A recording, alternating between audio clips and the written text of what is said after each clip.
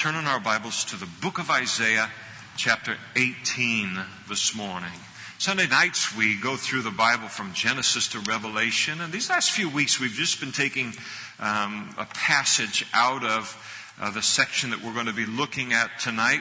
We look to go through chapters 18 through 22 this evening, but something that might be on my heart that from the Lord that we wouldn't be able to give the kind of attention to in a survey of the Scripture on the Sunday evening. If you're with us this morning and you don't have a Bible, men are coming up the aisles with Bibles. Some of them have already gone up the aisles with the Bible. Sorry about you and that aisle. Wave your hand and they'll come back and take care of you.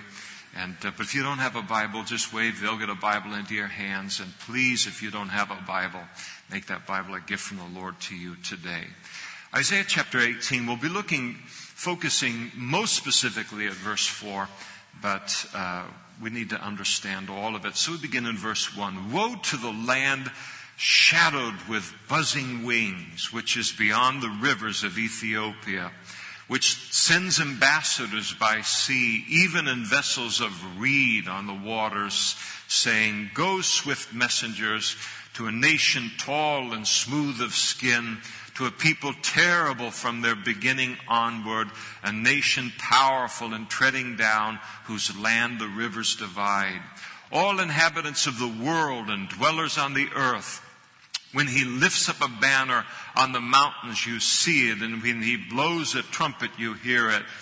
For so the Lord said to me, and here it is for our attention this morning, God speaking, and he said through Isaiah, I will take my rest, and I will look from my dwelling place, like clear heat and sunshine, like a cloud of dew in the heat of harvest. For before the harvest, when the bud is perfect and the sour grape is ripening in the flower, he will both cut off the sprigs with pruning hooks and take away and cut down the branches, and they will be left together for the mountain birds of prey and for the beasts of the earth. The birds of prey will summer on them, and the beasts of the earth will winter on them. And in that time a present will be brought to the Lord of hosts from a people tall and smooth of skin, and from a people terrible from their beginning onward, a nation powerful and treading down, whose land the rivers divide, to the place of the name of the Lord of hosts, to Mount Zion. Some of you are saying, what? But anyway, we will look at this morning. Thank you, Lord, for your word and all that is found in it. All of it is expression of your heart and of your mind. And we want you to know that we're grateful for every revelation of yourself to us in your word. And we pray that you'd freshly fill us now with your Holy Spirit to be able to not only learn your Bible, your book, but to be able to commune with you in our personal relationship with you as we do. And we ask these things of you in Jesus' name. Amen. Please be seated.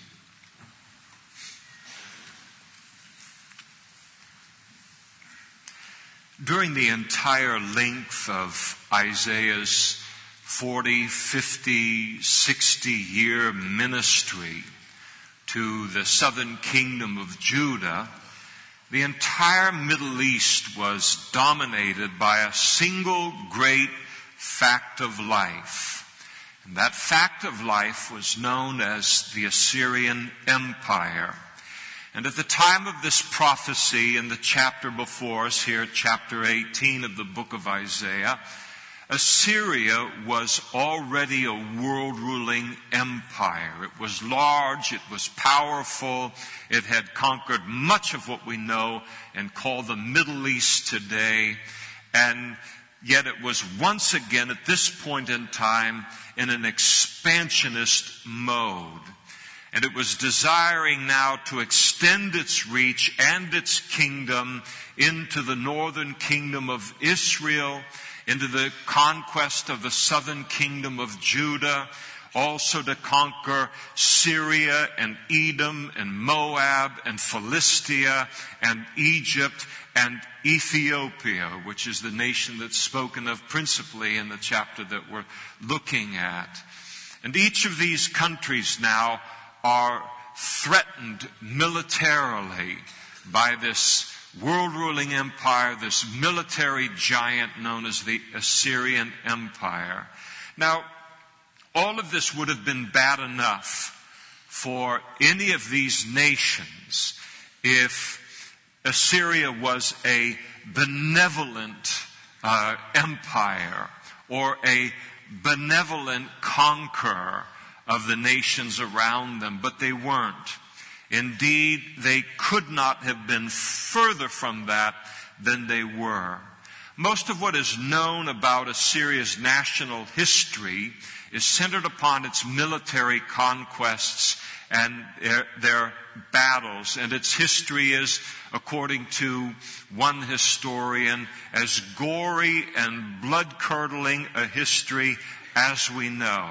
And that is the truth, the honest truth about things.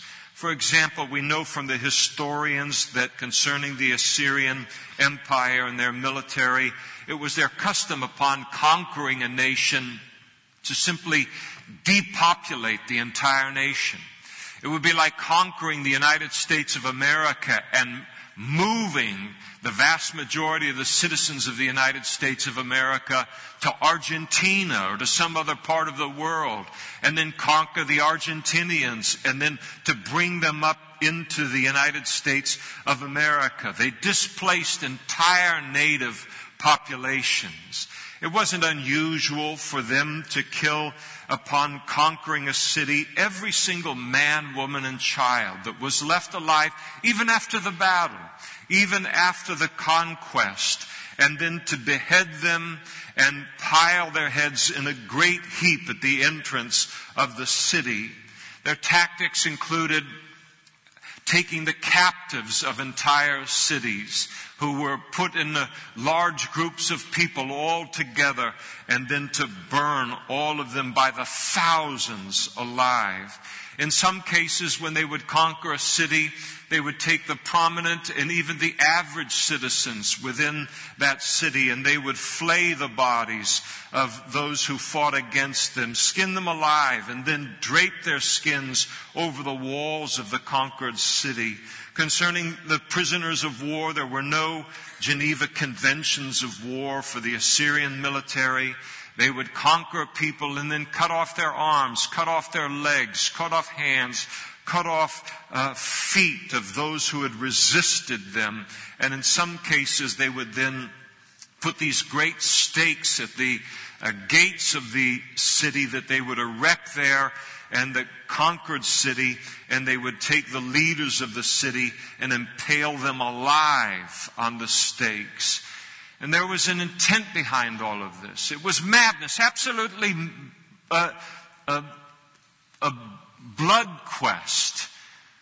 But there was a method behind the madness. There was an intent behind all of this cruelty. And the intent was to instill fear in the nations that surrounded them, so that news of their brutality would then spread throughout all of the region, to all of the nations that they were yet going to conquer, in order to lessen their resolve of their resistance against the Assyrians, and indeed to surrender themselves, the city, their nation, wholesale before the Assyrians without a battle at all. The Assyrian military, they were experts in this thing that we call terrorism today, and in the use of terror tactics.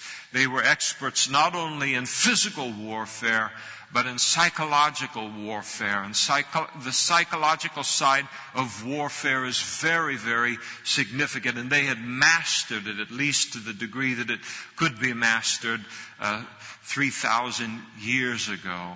And it's important to realize that this was the great political and national context of Isaiah's day. This was the great cloud that hung over the entire region, not just of Judah and Israel, but over the entirety of the Middle East. And these tactics of The Assyrians worked, and the book of Isaiah records the effectiveness of these methodologies against the nations around them. And the reaction of these nations fills the book of Isaiah. The populations of Edom and Moab and Syria and Egypt and Israel and Ethiopia and Judah, all of them were filled with fear at the coming of this military juggernaut, ruthless, cruel, called the Assyrian Empire. And in their panic and in their desperation, they began to attempt to do what any of us would kind of consider to be normal. They attempted to establish political alliances, military alliances with the nations that bordered up against them, surrounding nations, with the idea that if enough of them could unite, they might be able to form a significant enough confederation that they would be able to together defeat the Assyrian army as it would come. And so the northern kingdom of Israel aligned itself politically with Syria, and then attempted the both of them to add the southern kingdom of Judah as an alliance to make it even stronger. And when Judah refused to become a part of their confederation, then the northern kingdom of Israel and Syria invaded Judah with an attempt to overthrow their king, to force them to become a part of this three-nation confederation. You say, why would the northern kingdom of Israel attack their brethren in the south? What could make them so desperate as to do something like that? The desperation was born out of a fear of Assyria, and knowing that Assyria was expanding and that section of the Middle East was the next thing on their particular menu. The southern kingdom of Judah, in their fear, approached Egypt in an attempt to come to an alliance and a confederation. And here in the passage that we're looking at in chapter 18, we have messengers coming all the way from Ethiopia, coming to Judah, also coming to Egypt, calling on both of them to join the Ethiopians in a military alliance in an attempt to withstand the Assyrian juggernaut.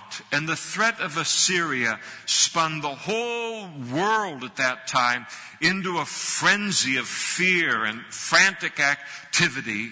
The news of it filled the newspapers, and it dominated private conversations. It was the single great focus of governments and of their citizenry. And if we were to put ourselves in their shoes, we would understand it. To have a ruthless, bloodthirsty, and apparently unstoppable military of a nation that singularly rules the world at your border, and to know that no one has been able to stop them yet. And then when they invade your city, they invade your nation, they will not only kill you, they will kill your children. They will kill your grandchildren.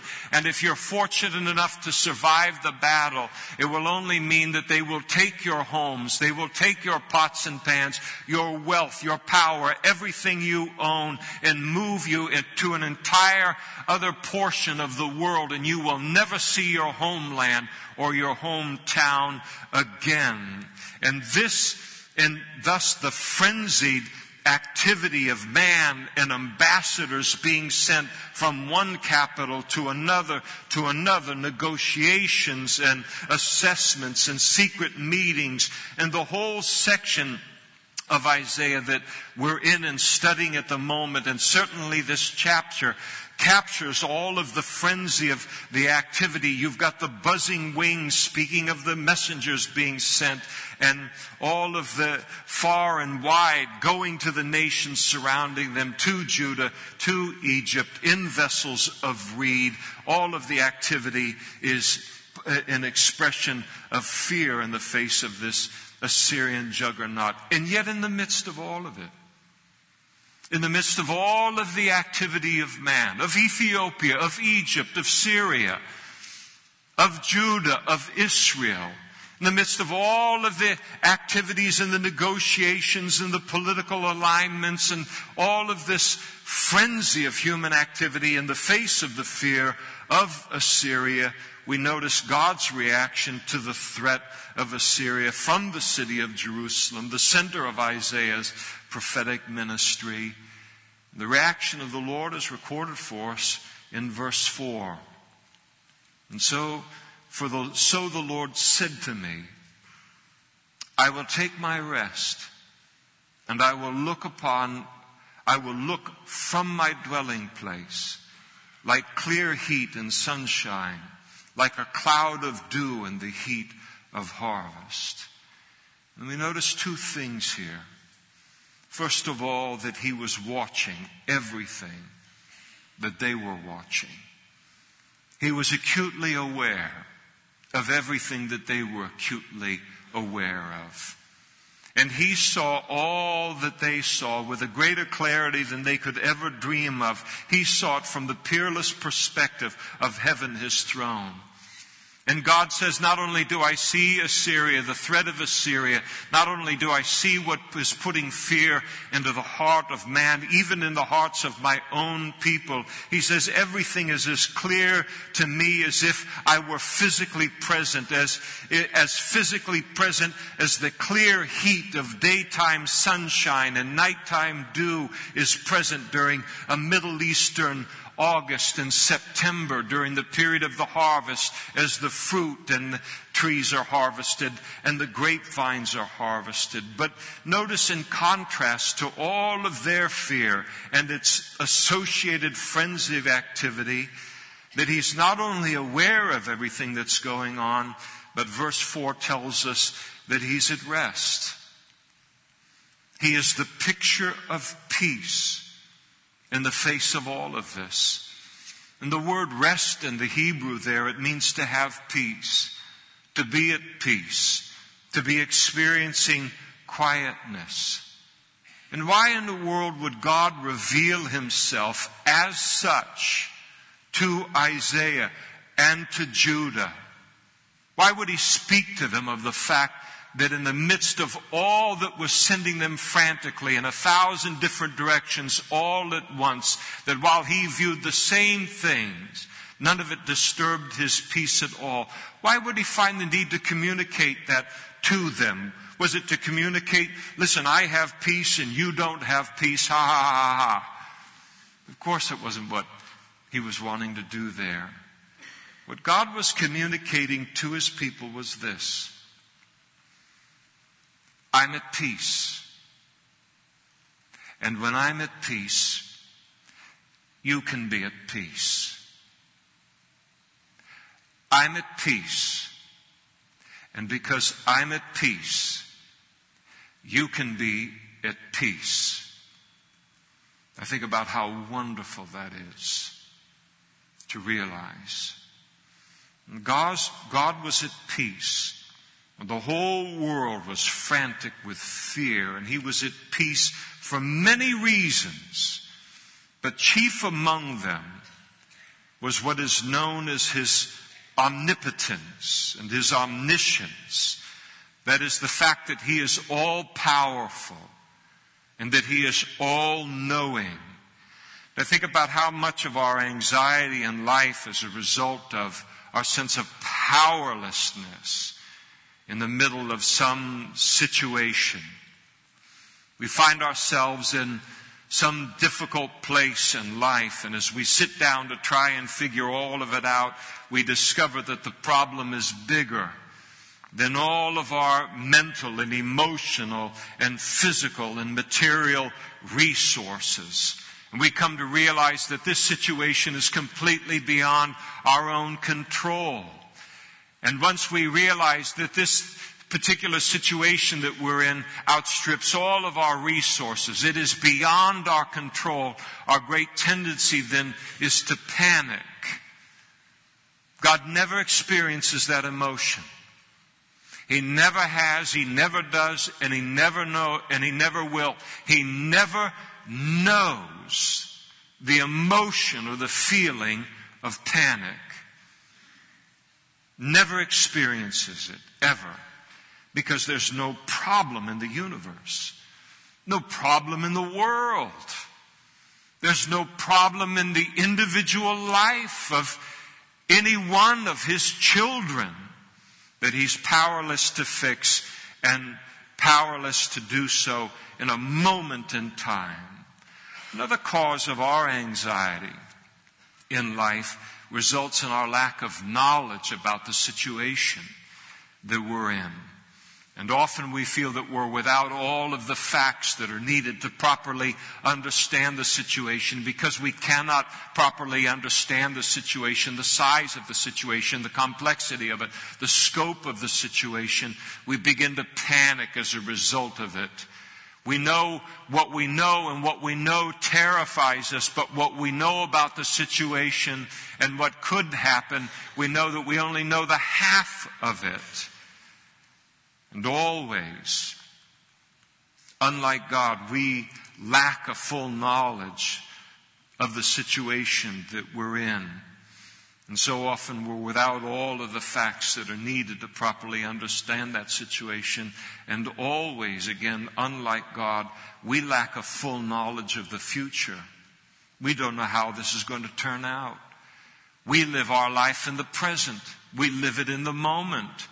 We know what we experienced a minute ago. We know what we're experiencing right now. We have no certainty in terms of in and of ourselves what our reality will be 1 minute from now, 5 minutes from now, a day from now, a week from now, a year from now. We have no idea what the current crisis in our life is going to translate into and become later on this afternoon, or tomorrow, or next week, or a month from now. And that uncertainty is very hard on us.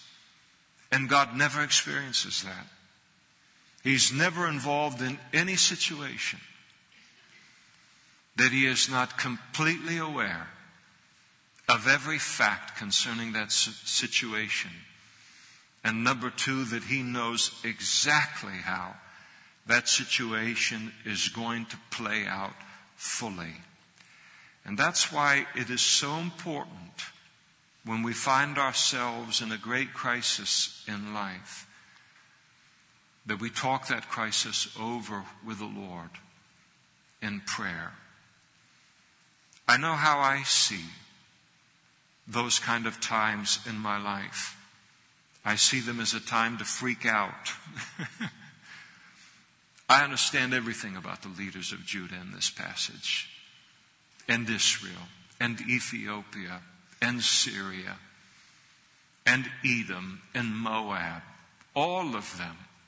I understand the frenzy of being in the middle of something and then pulling on every favor that you've ever have owed to you by every single person in power all around you. I know what it is to sit down and try and assess a situation and put all of my nickels and dimes up against it, whether material or whether intellectually or emotionally, and try to bring it to bear upon all of that, and then to frantically try to deal with it in my own way and in my own resources.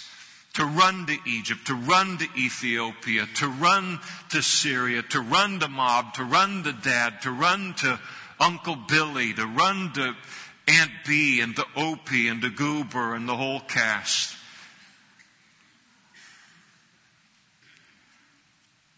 But our Heavenly Father, who lacks nothing in terms of the power to fix our situation, and who lacks nothing in terms of knowledge about our situation and how it will play out.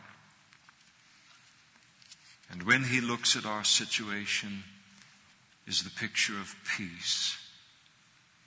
And that's the one that we need to turn to in these times of crisis in our life. When I was originally diagnosed with cancer, after being stunned by the news, my mind kicked into gear in a way that would have made the Ethiopians proud.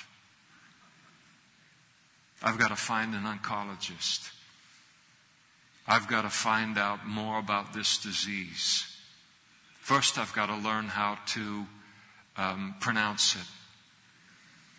And I've got to do this, and I've got to do that, and I've got to do this, and figure this out, and go in this direction, and pull this string, and then talk to this person, and move in this direction, and plan my memorial service. And that was all just between leaving the office and getting to the car.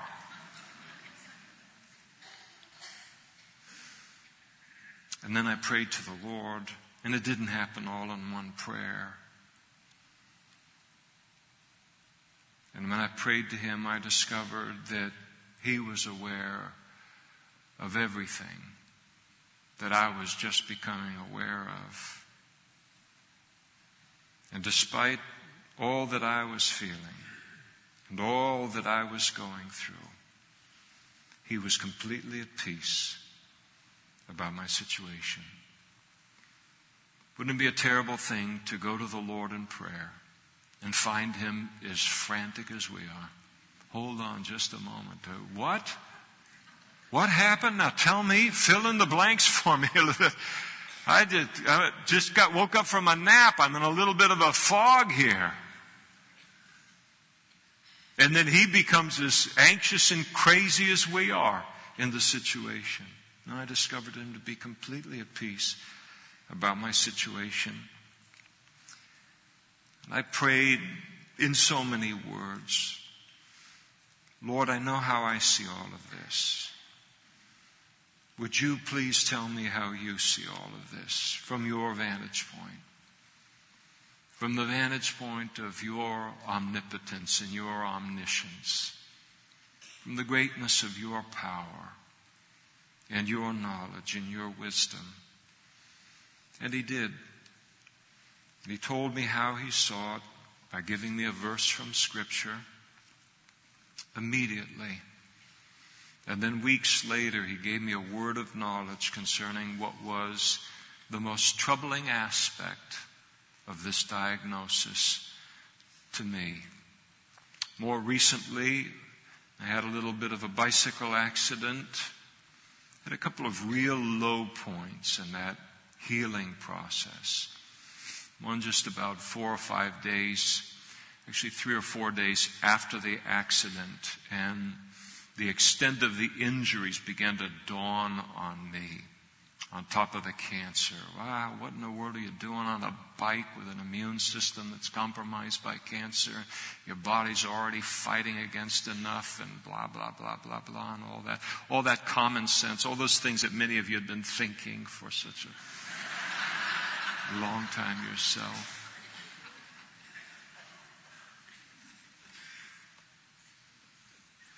And then a couple of days after the surgery, and I think this is probably common for everyone, but when the full extent of those injuries began to hit me and the progress was so slow, and you wonder whether your body is going to be able to get out in front of so much that's going on.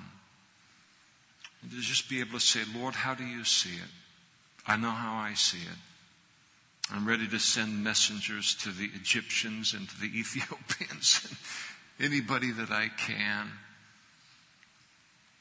I know how everybody else sees the situation.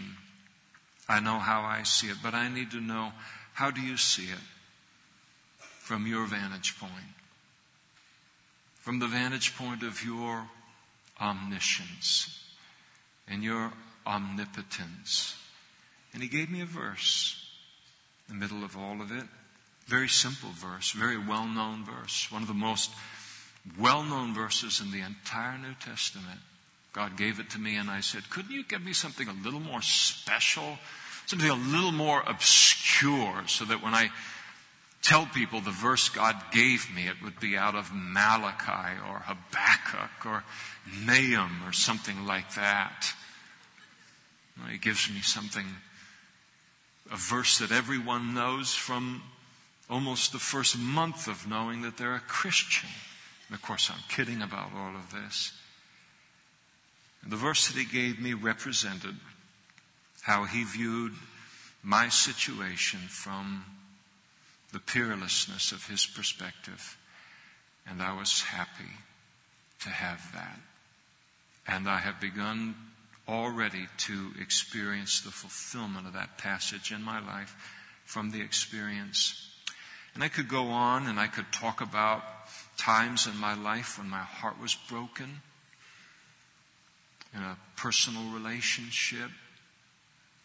Or I could go on to talk about the handful of times when I thought something involving my ministry as a senior pastor at Calvary Chapel in Modesto would be the death of me, that I wouldn't survive it, that I wouldn't outlive it.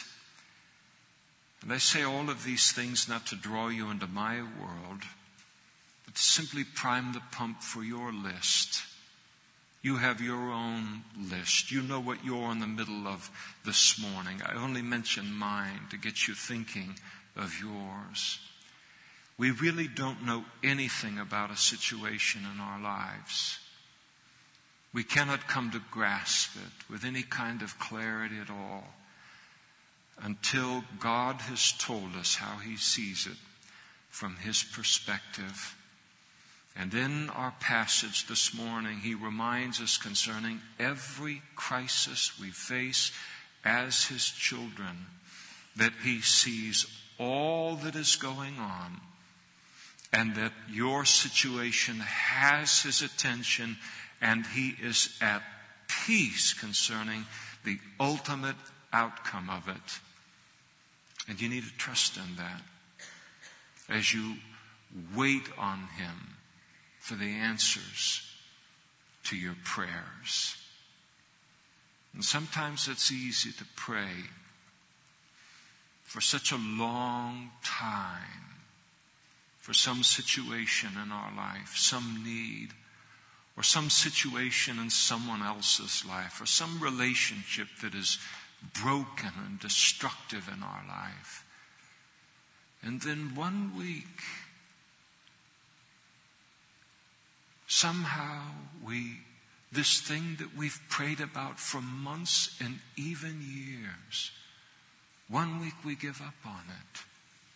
God is taking too long in the situation. We feel that He doesn't understand what's really happening. How could He wait so long and still be clear about the situation? Anyone that would have the kind of clarity that He claims to have about my situation and this situation would have solved this and resolved it long ago. And we cease to pray, and there may be some of you just in the last week or two concerning some great crisis in your life where you have given up hope, even given up hope to the point of ceasing to pray after long years of prayer concerning a given situation.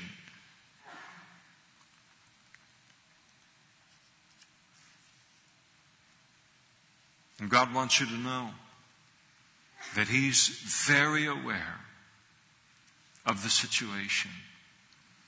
And He is familiar with it with a detail that you can't even dream of having. And He is powerful enough to fix it in a moment in time. And He will fix it when the time is right. There are a couple things that we need to remember in all of this. And one of those things is that His delays or His seeming inaction, when He rests and He doesn't move, when He studies and He watches a situation, when we don't want Him watching the situation any longer. We want Him moving in the situation. We want Him active in the situation.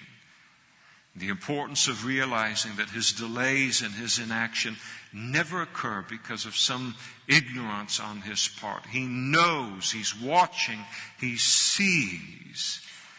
And then further, to never ever allow God's delay to cause you to doubt His love for you. And here's why. Third, it's important to realize that God only delays, and this is a truth born in this passage, to realize that God only delays in order to do something even better in our lives than we can think of. And no matter how perfect we think our plan or our timing is concerning some situation in our life, if the Lord appears to disregard our timing and our plans, it's only because He is up to something even better for our lives. And sometimes it can be so hard for us to believe that any plan could be better than the one that we have envisioned, the one that we're asking God to confirm and to act upon, and even to believe that God could have a better plan than the one that we have planned. But I'll tell you, I can honestly say that every time God has disappointed some expectation of mine, and He readily disappoints my expectations all of the time. And every time He has ignored some suggestion of mine, some prayer of mine seemingly, some idea of mine, every time He has taken and disappointed that expectation of mine on the short term, as I've allowed time to then go by, and I then see the reason for the delay becomes clear to me, I've always discovered that the delay was for my benefit and for my good. We'll read the verse in the next few weeks. In Isaiah chapter 30, verse 18, where Isaiah declares, "Therefore the Lord will wait." Rats. "Therefore the Lord will wait, that He may be gracious to you." We think about the examples of this in the Bible. Think about Joseph in the Old Testament, given these great promises by God that he would not only become great in his family, but that he would become great in the world. And he's given these visions and these dreams as a boy of 17 years old. And then a long series of events lands him in an Egyptian prison for years and years and years and years. These promises look like nothing. The promises that God gave him earlier in his life, about his life, they looked like they were taunting him. He had to feel like he was a fool for ever believing such a thing about his life, even from the lips of God. And then one morning, as he awakens in the darkness and the dankness of that Egyptian prison, somebody is reminded about him, makes him known to Pharaoh, and before the day is over, he goes from an Egyptian prison to becoming the second most powerful man in the entire world, second only to Pharaoh himself. But it required all of those long years for God to develop the character within his life that would then allow him to be successful in the headiness of becoming so powerful so quickly. The delay was necessary. It was for his good. And then when, for the rest of his life, Joseph looked back upon that season and he realized the delay was God's grace and His mercy upon my life. The plan that I had for my life, how I translated God's promises to me and what it would turn out to in my life, paled in comparison to what God had in mind. God, I thank you that you waited and you delayed, that you disappointed my expectations because I was thinking of something so much smaller. And the same thing is true of David. Given the promise that he would be the next king of Israel when he's barely a teenager in his mid-teens. And it would be a long decade, more than a decade, before he would become the king even over Judah and Benjamin, let alone the king of all of Israel. And yet all of those long years when God's promise to him looked like nothing, looked like a farce, again, looked like something that God had sent to mock him. And then finally one day he becomes the king over all of Israel, and he realizes that if it happened instantly as a teenager, he would have self-destructed if he had not been carefully prepared by God for all of the responsibility and all of the character that would be required to be successful in that position. When God delays in our lives, it's only because he plans to outdo our best and our highest expectations concerning the situation that we're in. Again, quoting from the book of Isaiah, chapter 55, a familiar verse, one of those verses that I look at and I say, Lord, protect me from the curse of familiarity concerning these glorious passages. It's a passage that I wish that every time I read it, I could read it for the first time. Isaiah 55, and God speaking and declaring, for my thoughts are not your thoughts, nor are your ways my ways, says the Lord. But he doesn't stop there. For as the heavens are higher than the earth, so are my ways higher than your ways, and my thoughts than your thoughts. And it's important to realize that God's timing in our lives is based upon a far greater goal than we typically operate under. I can't speak for you, but I think you're a lot like me. When I am in a great crisis, in a situation that is provoking raw, primal fear inside of me, the answer to that situation for me is for God to get me out of that the quickest and the easiest way he can.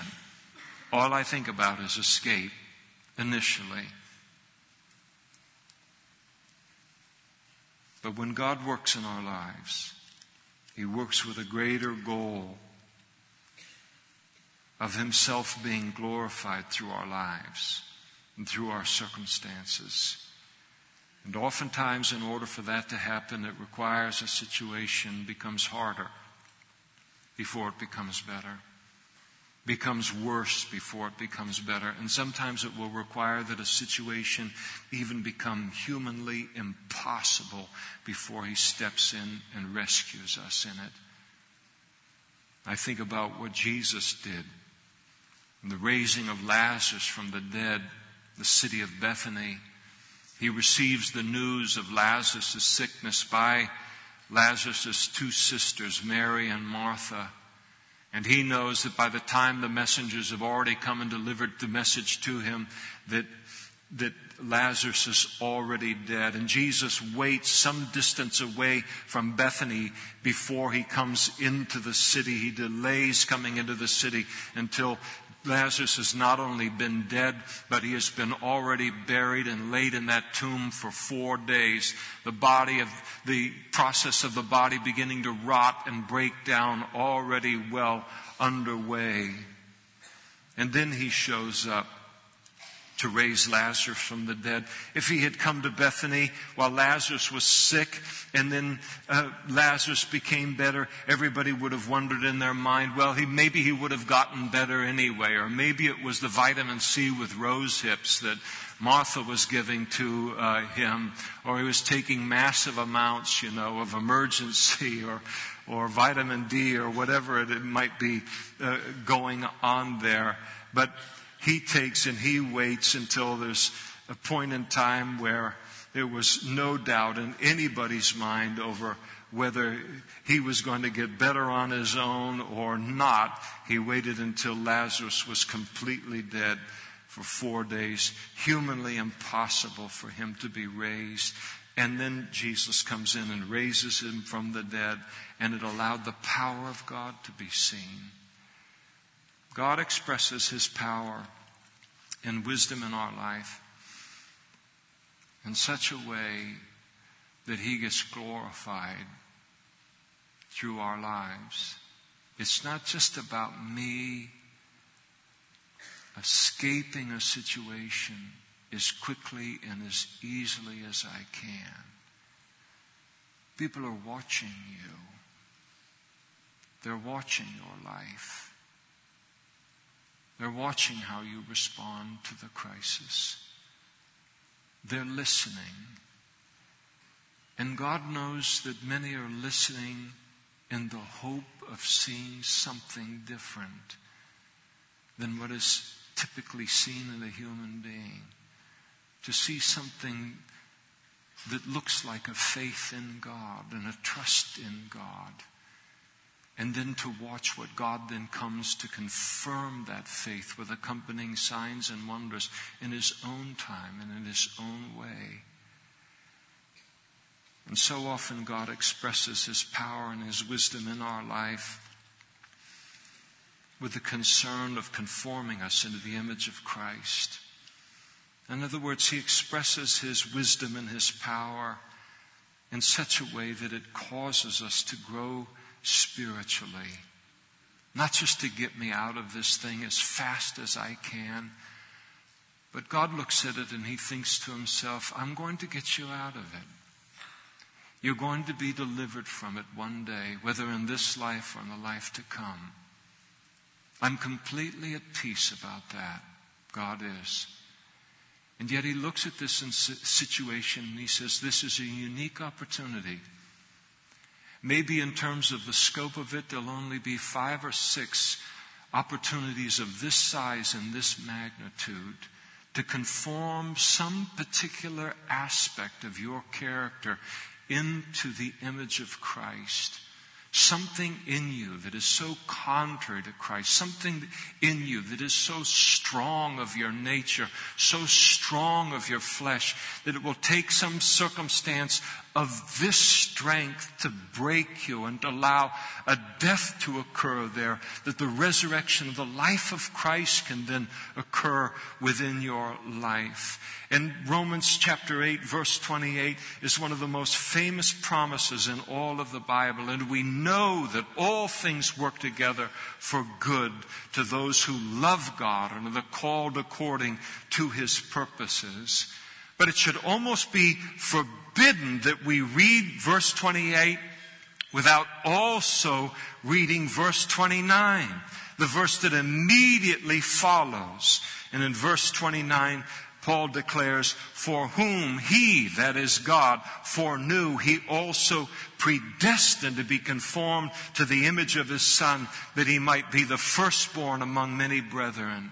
In other words, yes, God declares that He will work all things together for good in our lives.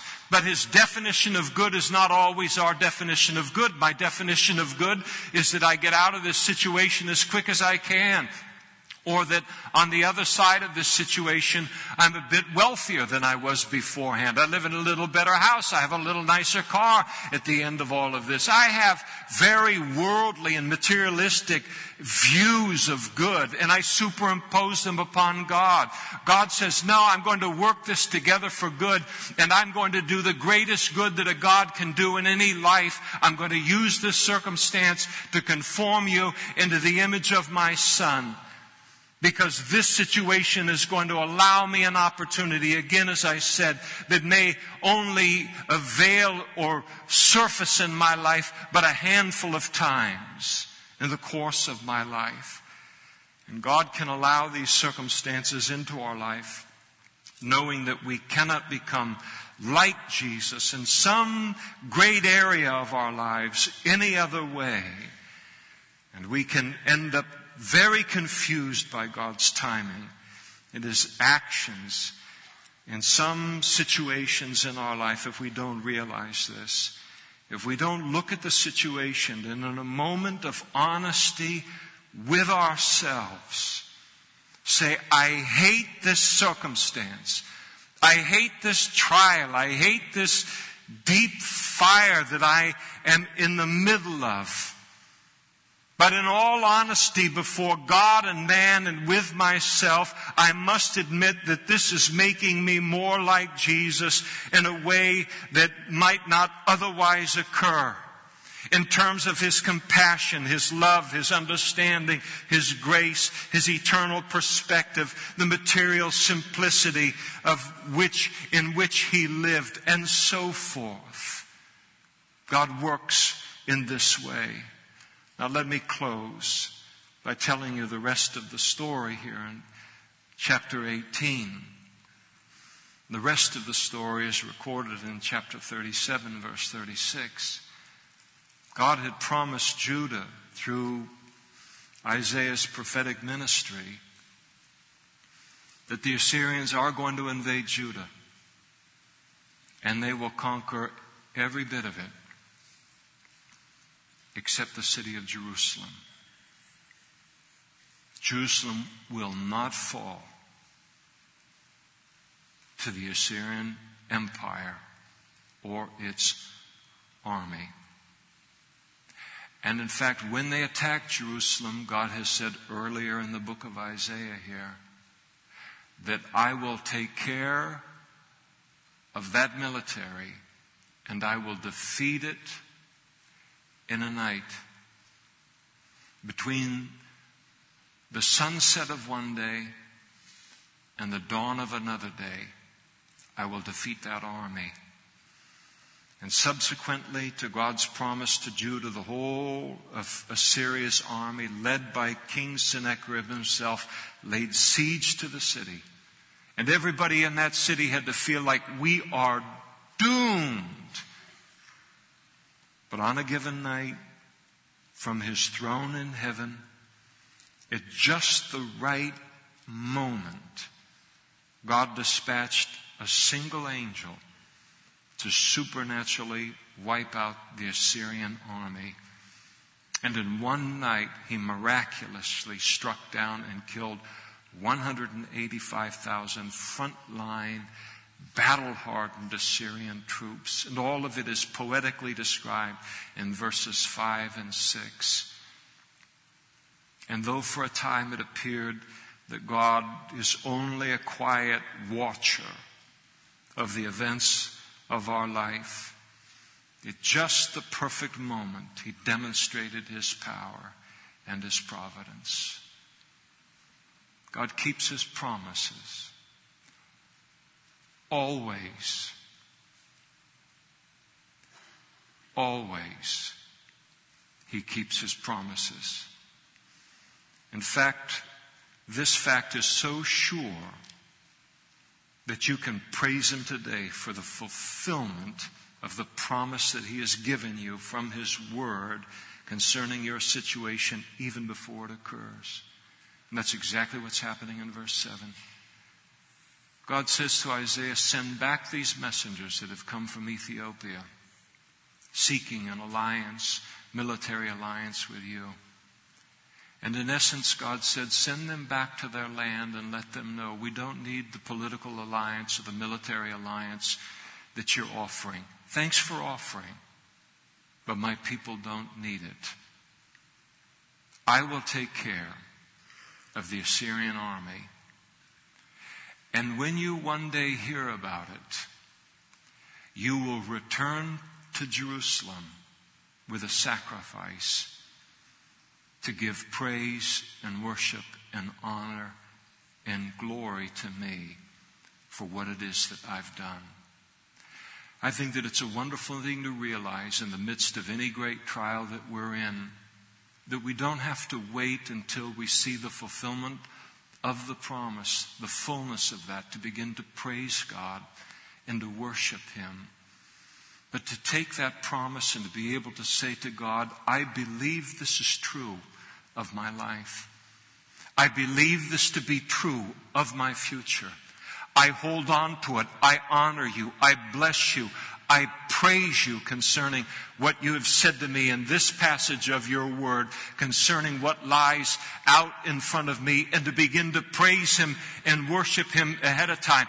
And it does something good in your spirit. Every time you do it, I hope every Christian has experienced that in our lives, that we don't just wait to praise him when we've seen the fulfillment of the promise, but to praise him by faith. You say, how can I praise him by faith? I haven't seen the fulfillment of the promise. You praise him by faith. Lord, I know this promise is true. I know that this is going to be the yea and amen concerning the circumstance that I'm in. And when you praise God in this way, it isn't just you and God, but there's the Holy Spirit begins to get engaged in all of that. There's an inner man inside of you that's there by the Holy Spirit, and the Holy Spirit begins to respond to that. He begins to say amen to that. And it's a wonderful feeling, and it's a wonderful experience.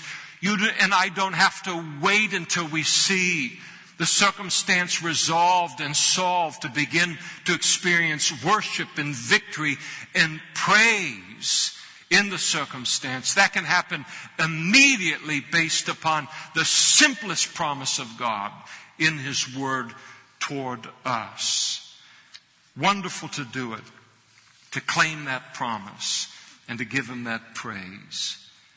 If God is at peace concerning our situation, and He is, then we can be at peace concerning our situation. Everything is under control. You're not just anybody as a Christian. You're a child of God. You have a heavenly Father. You are in Christ Jesus. I don't know if you've ever had it in your experience as a child where you were with your father and you walked into some kind of a situation. Or you're in a room and everything's quiet, there's a lot of people, it's all going just as it should, and then some commotion breaks out that alarms you as a child. And suddenly your heart is gripped by fear. And the first thing that you do is you look at Dad and to see how is he responding to the same situation that is terrifying me. And when we look at him and we see him at peace, then we realize that we can be at peace. Why? Because we know that we are his greatest concern in that room. And what is true of our earthly fathers, the best of them, is always true of our heavenly Father. He knows exactly what he's doing. He knows exactly what he's going to do and how he's going to do it. It's coming. It's coming. He is at peace, and he wants you to be at peace as well. Let's stand together and we'll pray.